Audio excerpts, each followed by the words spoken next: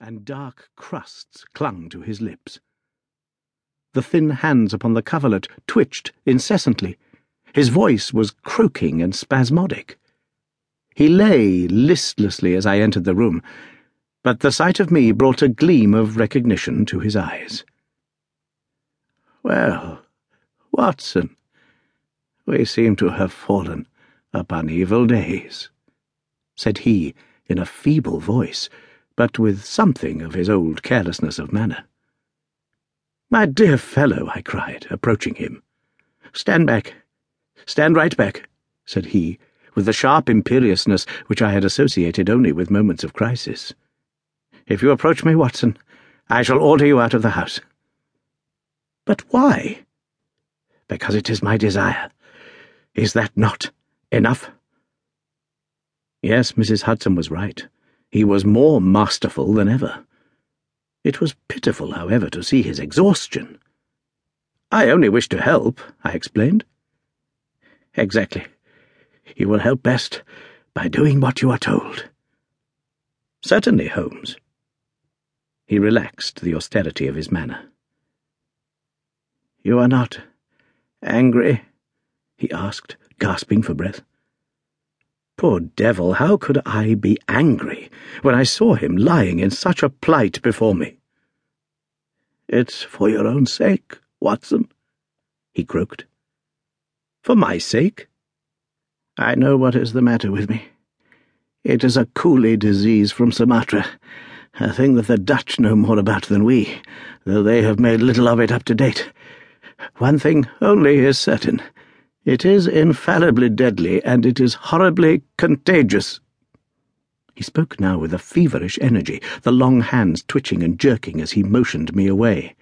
"Contagious by touch, Watson. That's it, by touch. Keep your distance, and all is well." Good heavens, Holmes! Do you suppose that such a consideration weighs with me for an instant? It would not affect me in the case of a stranger. Do you imagine it would prevent me from doing my duty to so old a friend? Again I advanced, but he repulsed me with a look of furious anger.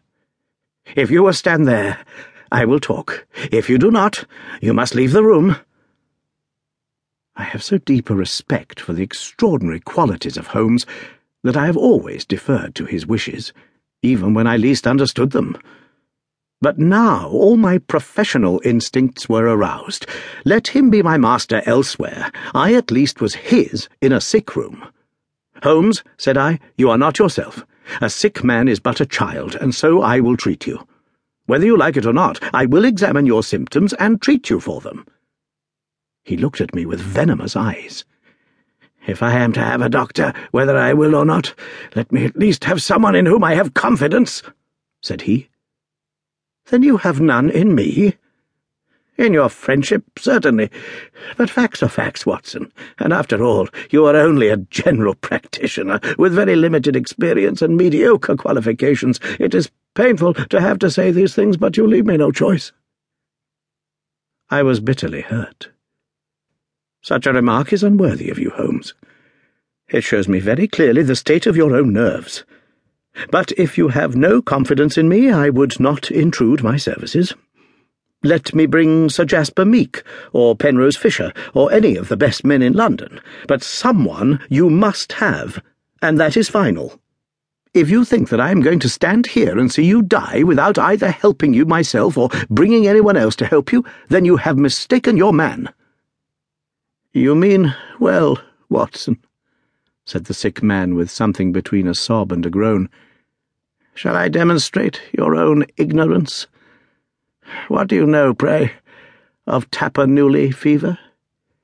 What do you know of the Black Formosa corruption?" "I have never heard of either."